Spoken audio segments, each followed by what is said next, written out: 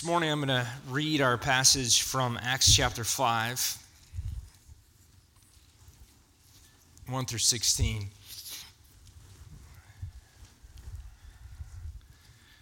But a man named Ananias, with his wife Sapphira, sold a piece of property. And with his wife's knowledge, he kept back for himself some of the proceeds and brought only a part of it and laid it at the apostles' feet. But Peter said, Ananias, why has Satan filled your heart to lie to the Holy Spirit and to keep back for himself part of the proceeds of the land? While it remained unsold, did it not remain your own? And after it was sold, was it not at your disposal? Why is it that you've contrived this deed in your heart? You have not lied to man, but to God. When Ananias heard these words, he fell down and breathed his last, and great fear came upon all who heard of it. The young men rose and wrapped him up and carried him out and buried him. After an interval of about 3 hours, his wife came in, not knowing what had happened, and Peter said to her, Tell me whether you sold the land for so much. And she said, Yes, for so much. But Peter said to her, How is it that you've agreed together to test the Spirit of the Lord? Behold, the feet of those who buried your husband are at the door, and they will carry you out. Immediately she fell down at his feet and breathed her last. When the young men came in, they found her dead, and they carried her out and buried her beside her husband. And great fear came upon the whole church and upon all who heard of these things. Now many signs and wonders were regularly done among the people by the hands of the apostles, and they were all together in Solomon's portico. None of the rest dared join them, but the people held them in high esteem, and more than ever believers were added to the Lord, multitudes of both men and women, so that they even carried out the sick into the streets and laid them on cots and mats, that as Peter came by, at least his shadow might fall on some of them. The people also gathered from the towns around Jerusalem, bringing the sick and those afflicted with unclean spirits, and they were all healed. Let me pray one more time. Father, we thank you for this, your word. God, we thank you that you speak it to us. God, we pray that our ears would be open to hear it, that we would see you rightly, and that we would respond to your gracious love. We need this to be done, and it can only be done in the power of your Holy Spirit, to the praise of Jesus. Amen.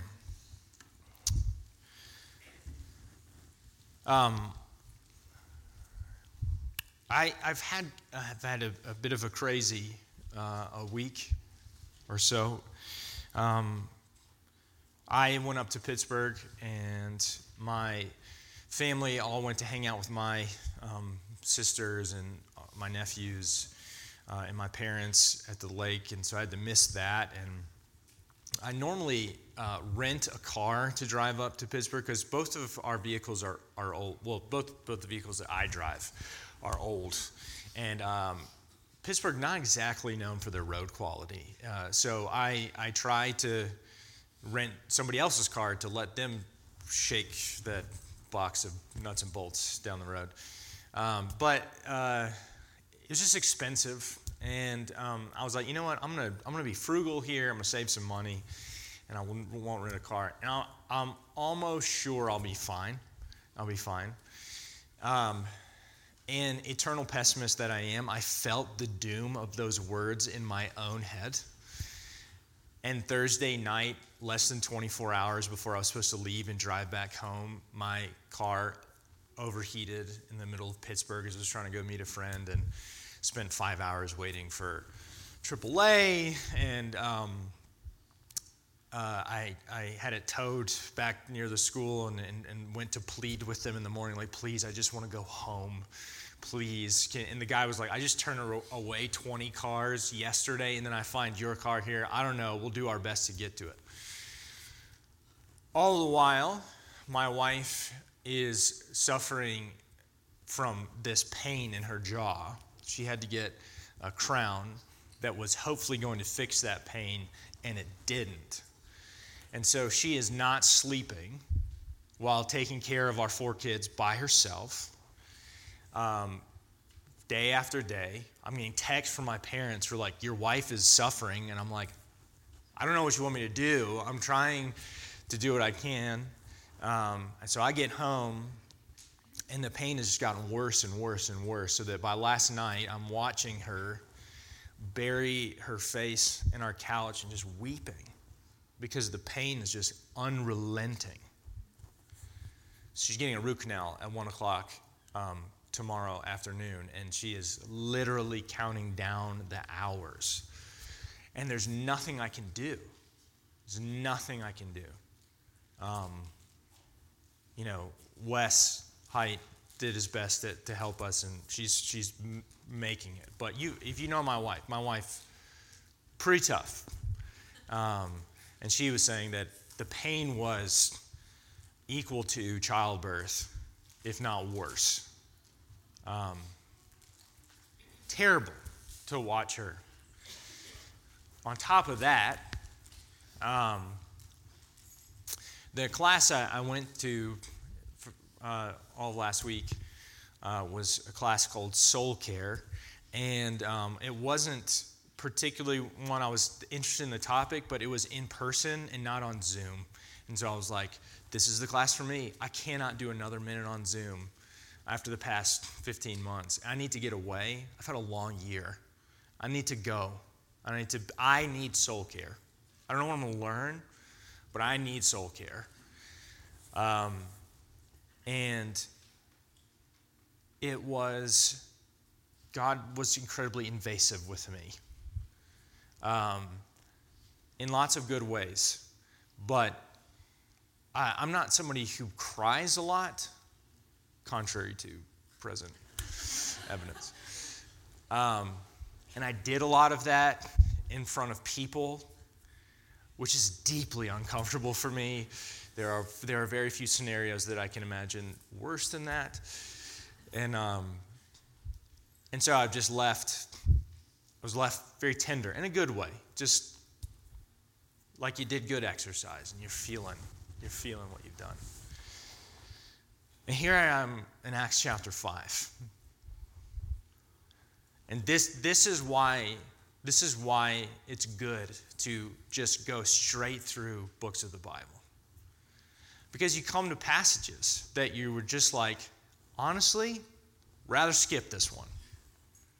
Ananias and Sapphira, dropping dead. Let's go. In this particular moment of my life, I especially do not want to deal with this text in this passage. This text and many others in the Bible are waiting for you in moments of your own life.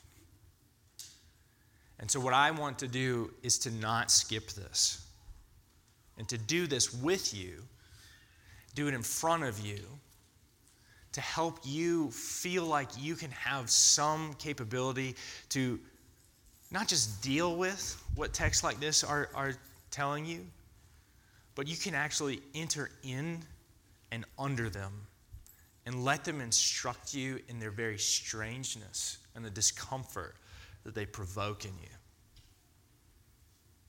It is possible that you turn from the Old Testament to the New Testament and you say, I'm not going to read stories like the person being struck dead. I can leave those behind. And that is this kind of quiet assumption that something has happened between the Old Testament and the New Testament, that God, thankfully, has gotten saved. That Jesus came and converted him. And so now he's not like he was in the Old Testament anymore. But this story is just one of several in the New Testament that shatters the illusion, the temptation to believe that God has ever changed his character. Because he hasn't. What Luke wants us to see, what the scriptures are going to tell us, is that God is always consistent in his character. Always.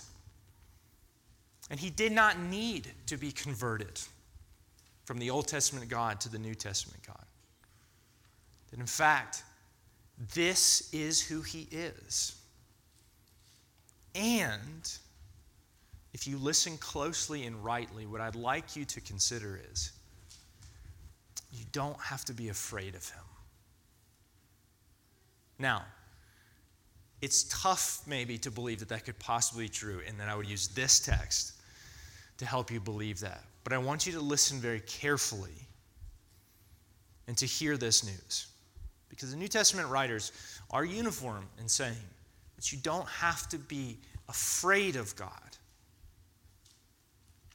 That when you've seen Jesus, you've actually seen exactly what the Father is like. And we know that, we believe that because Jesus himself has said it. If you've seen me, you've seen the Father. And so the face of Jesus helps us understand the places of darkness and mystery within the Scriptures themselves that feel intimidating and scary. You have to look through the face of Jesus and see what is going on here. Now, Ananias and Sapphira, their sin is that they lie. They value money. They've apparently loved money. And they have kept a portion of the sale. And Peter is explicit. That is not wrong. That is not the problem. They could have done that and just said it and not had any problems whatsoever. And in fact, there appears to be this moment that Sapphira can say exactly that. That she can come clean and say, we sold it for this much, we kept this much, that's what it was. But their sin is that they lie. Now, you can kind of assume the motivations of their lies. We don't know. But we know the story before this is that a man has done similar to them, except he has faithfully sold and then given all of the profit and laid it at their feet. We know that this kind of behavior was happening in the early church, that people were bringing their possessions. And so it's entirely possible that Ananias and Sapphira are at odds within themselves by two competing desires. One, they want to be a part of this thing. They are convinced by what they hear about Jesus. They have seen his power. They see the attractiveness of this community, and they want to be a part of this community. And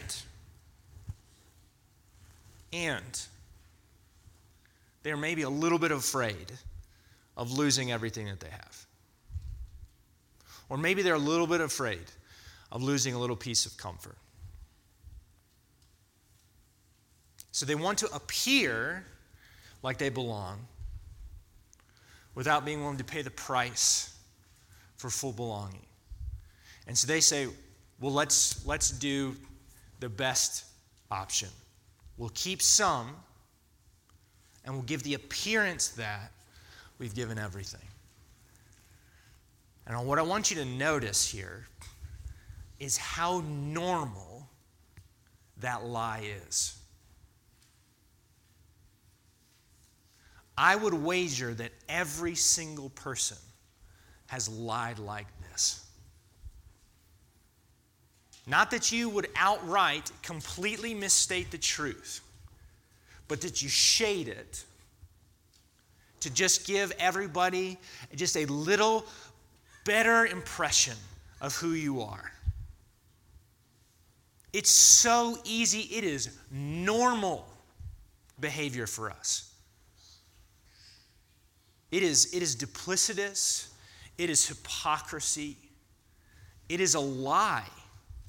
But it is one that is so common currency for all of us that is actually what unsettles us about this story. Because if you are honest, you might first say, I don't know that I'm selling any property and giving any of that money to the church. First of all, the people who died in judgment, they're probably more generous than me. That's a little bit alarming. I can firstly acknowledge and admit that. The second thing that alarms me is that I have done this thing many times. In fact, I have to pay attention to make sure that I don't at any given moment, because I so value and crave other people's perceptions of me that it's so easy to shade the truth, to come out ahead. And they die. And I think that there are two different ways that you can respond to this. And I think that both of them are wrong. The first is you say, no. God is not like this. God would not do this. He did not do this. He does not do this. This is not God. And I would say if you're going to listen to and submit to the teaching and authority of the Scriptures, that is not an option. That in fact, God has acted like this many times in the Scriptures. And you and I say that because we do not understand the gravity and the terrible destructive power of sin. We see the ease by which we enter into Ananias and Sapphira's sin, and we think that means that this is not a big deal. And what you and I fail to understand and to appreciate is that God is deadly serious about the terrifying power of evil and sin, and He refuses to allow the voice of that serpent to own His whole creation. Because what sin is coming to do is not to give you and me momentary pleasure, but to wring every ounce of life out of your soul. And evil is coming not as an optional accessory in your life that you think you can manage, but evil is coming to consume, devour, and annihilate the creation. And any kind of participation and collaboration in conspiracy with sin, with evil, is deadly serious. So when the holy God pours out His wrath on sin, it is not a misunderstanding for you to see that and to think, that's pretty serious. What will happen to me? That is, in fact, a question you are meant to ask. And you are meant to ask, what space have I made in my life by habit, by volition, and by ignorance for that kind of evil which this God hates? So for you to say, no, this is not how God acts, is to misunderstand the reality and the terror of evil. Now, there is another mistake that you can make, where you can look at this story and many other stories like it, and you can come to believe that God is unpredictable, that God is like the drunken stepfather, that you're just not quite sure what He's going to do when He comes in at night. In one moment you might see a perfectly nice and loving parent, but if the stars don't align at work, He might come in and kick the dog and kick you around. And so you better be perfect to make sure that He doesn't come and get you. Because even if you are, He still might. And you can take that experience or one like it and impose it on God and acknowledge the truth about yourself. I have often told lies like this. What might God do to me? And so you labor. You labor. I need to be perfect. I need to be right.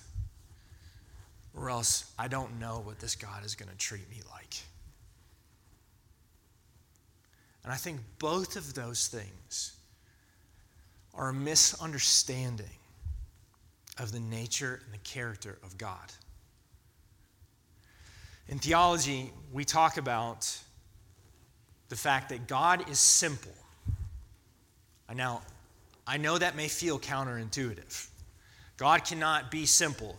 I cannot understand him like 90% of the time. What we mean by that when we say that is that God does not have parts to him. I do. I have a body, mind, emotions, spirit. There are all these parts that compose me.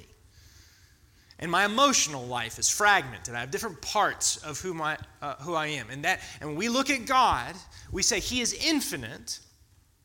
He is impossible to fully grasp. But he is simple in his being. And he is only ever himself. Fully. There is no segmented portion of his personality, his character, or his being. He is just himself.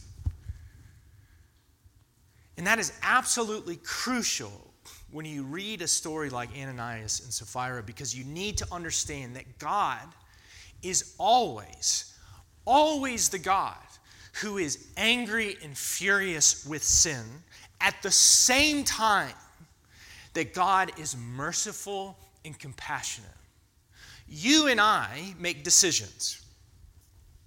At this moment, as a parent, for whatever conflict is going on, I need to pull the justice lever and leave the mercy lever. I need to bring justice down.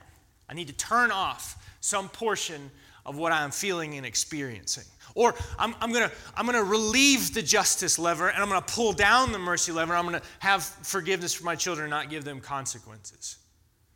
Those levers do not exist in God. There is no moment in which God ever says, I will not be just right now. And there is no moment where he ever says, I will not be merciful right now. You and I live in moments of experience with this infinite and simple God where that becomes difficult for us to understand and to experience. But it is vital that you and I understand that God fundamentally is not like us. So we need to listen to God tell us about himself so that we might see what he actually is like. In the book of Exodus, God tells you his name. He sends Moses to describe who he is to the people. And in this famous passage, God describes himself as merciful and compassionate, slow to anger, and quick to love. And he says that he will punish the wicked to the third and the fourth generation. But his mercy is to the thousands. At the same time, he is both of those things. And what you are meant to see is a glimpse into his character, that he is the God who will not let evil have its say forever and ever. But he will, in fact, bring judgment because evil is so terrifying and destructive. But what you are also meant to see is the defining characteristic of him is his mercy. That judgment might come to third or fourth generation, but mercy comes to thousands. In his book, Gentle and Lowly, which I've mentioned before, Dane Ortlund, citing a Puritan theologian, Thomas Godwin, describes this as the natural work of God is mercy, and his strange work is judgment. The natural work of God is mercy. In some sense, it is his default work. And his strange work is mercy, is judgment. You need to hear this. What happens to Ananias and Sapphira absolutely is what could and would happen to every single one of us at every instance of sin, our collaboration with evil is so destructive and so repulsive to what God wants to do in creation. The natural result of my sin and yours is this: it is death. Paul says very clearly and famously, the wages of sin is death. The thing that you earn with death. Where evil goes is death. The end result, the terminus point of every kind of sin is death. The moment that Ananias and Sapphira see that and experience it, and the community does, we are meant to see these are the stakes all the time. And the moments you and I don't experience that is not the ordinary course of things. That is mercy. Every instant where you and I are not struck dead by sin is mercy. And this is what I would invite you to consider. And what I would invite you to consider as you read difficult passages like this. It is even in his judgment that God might here be merciful. We read this and we say, God is being very harsh. What I ask you to consider is something different. What if instead God in his mercy sees the tortured soul of Ananias and Sapphira and know what this life of sin will do to them? He sees something about them. And he brings judgment on them so they might be prevented from a future tangled up in this sin. Let me ask you this. We believe as Christians that all people will stand before God and be judged according to works. Everyone. That is not the entire basis of the judgment that Christians hope to stand. Our hope is ultimately to stand before God based upon the work of Christ. But even Christians, you and I, will stand before God to give an account of our life, and judgment is rendered.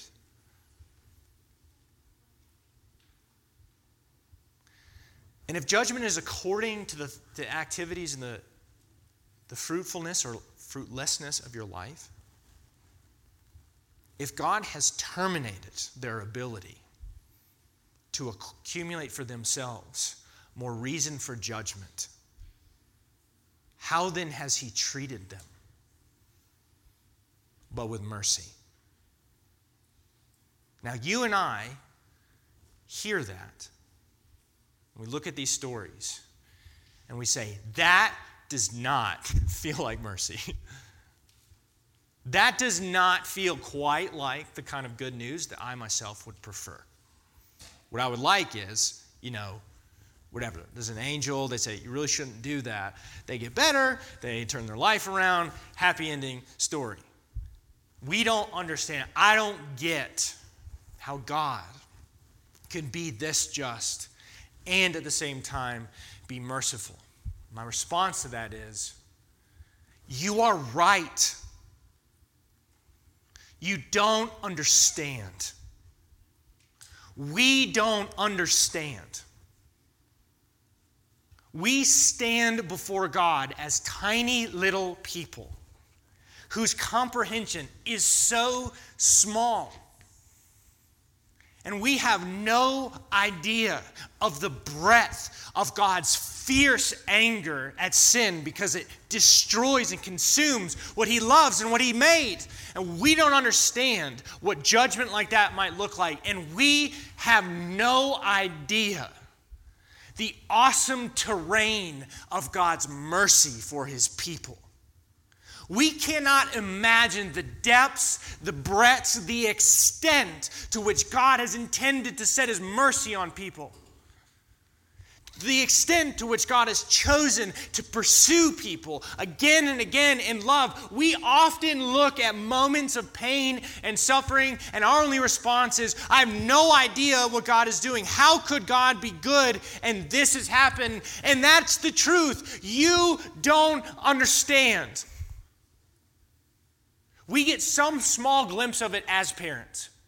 Some tiny glimpse of it as parents when our children collapse to the ground and throw a fit because we have not let them have fourths at dessert, even though we can tell them the last 3 times this happened, you puked and you were up all night.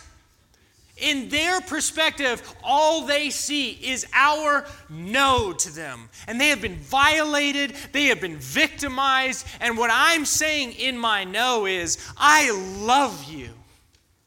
I want so much good for you.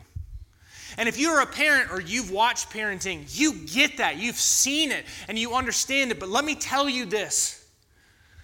You and your child are closer together in understanding than you are to God. Your child's complete inability to understand is closer than my ability to comprehend God because of God's infinite vastness. But God has not left us only in mystery and darkness. He has instead made a way for us to have some dim understanding of both the depths of his anger at what would destroy us and the breadth of his mercy.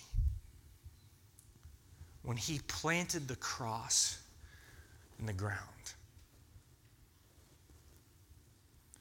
In that moment, the disciples and everybody who was watching also did not understand. Did not understand how could this be the victory of God. In the darkness of their own soul, they wept that God had lost. And they were hopeless. And that very moment, while they were weeping and not understanding, God was accomplishing his greatest victory, and they could not recognize it. They could only recognize it after the resurrection. You have to read Acts chapter 5 and the rest of the Bible through the cross. Everything is through the cross. When you don't understand how God appears to act in ways that you do not understand or expect, your gaze first has to go back to the cross and say, if I was there, I would not have understood that either. And so as I stand before this passage and underneath this passage, and it is saying things that leave me scared and worried and to wonder, I have to first look at the cross and be reminded that I will often not understand and understand what God wants me to understand chiefly. The fullest expression of God's revelation is Jesus. That is who he is. Always and all the time. And his cross helps me to understand the wrath, the anger of God is terrifying, and he has extended his arms over me in mercy again and again. And that is the undoing of these 2 mistakes that you can make with the scriptures. The cross undoes those things. You can't just put your finger over different texts and say, God wouldn't act like this. Of course he would act like this. This is the God of the crucified Jesus Christ. Of course God acts like this.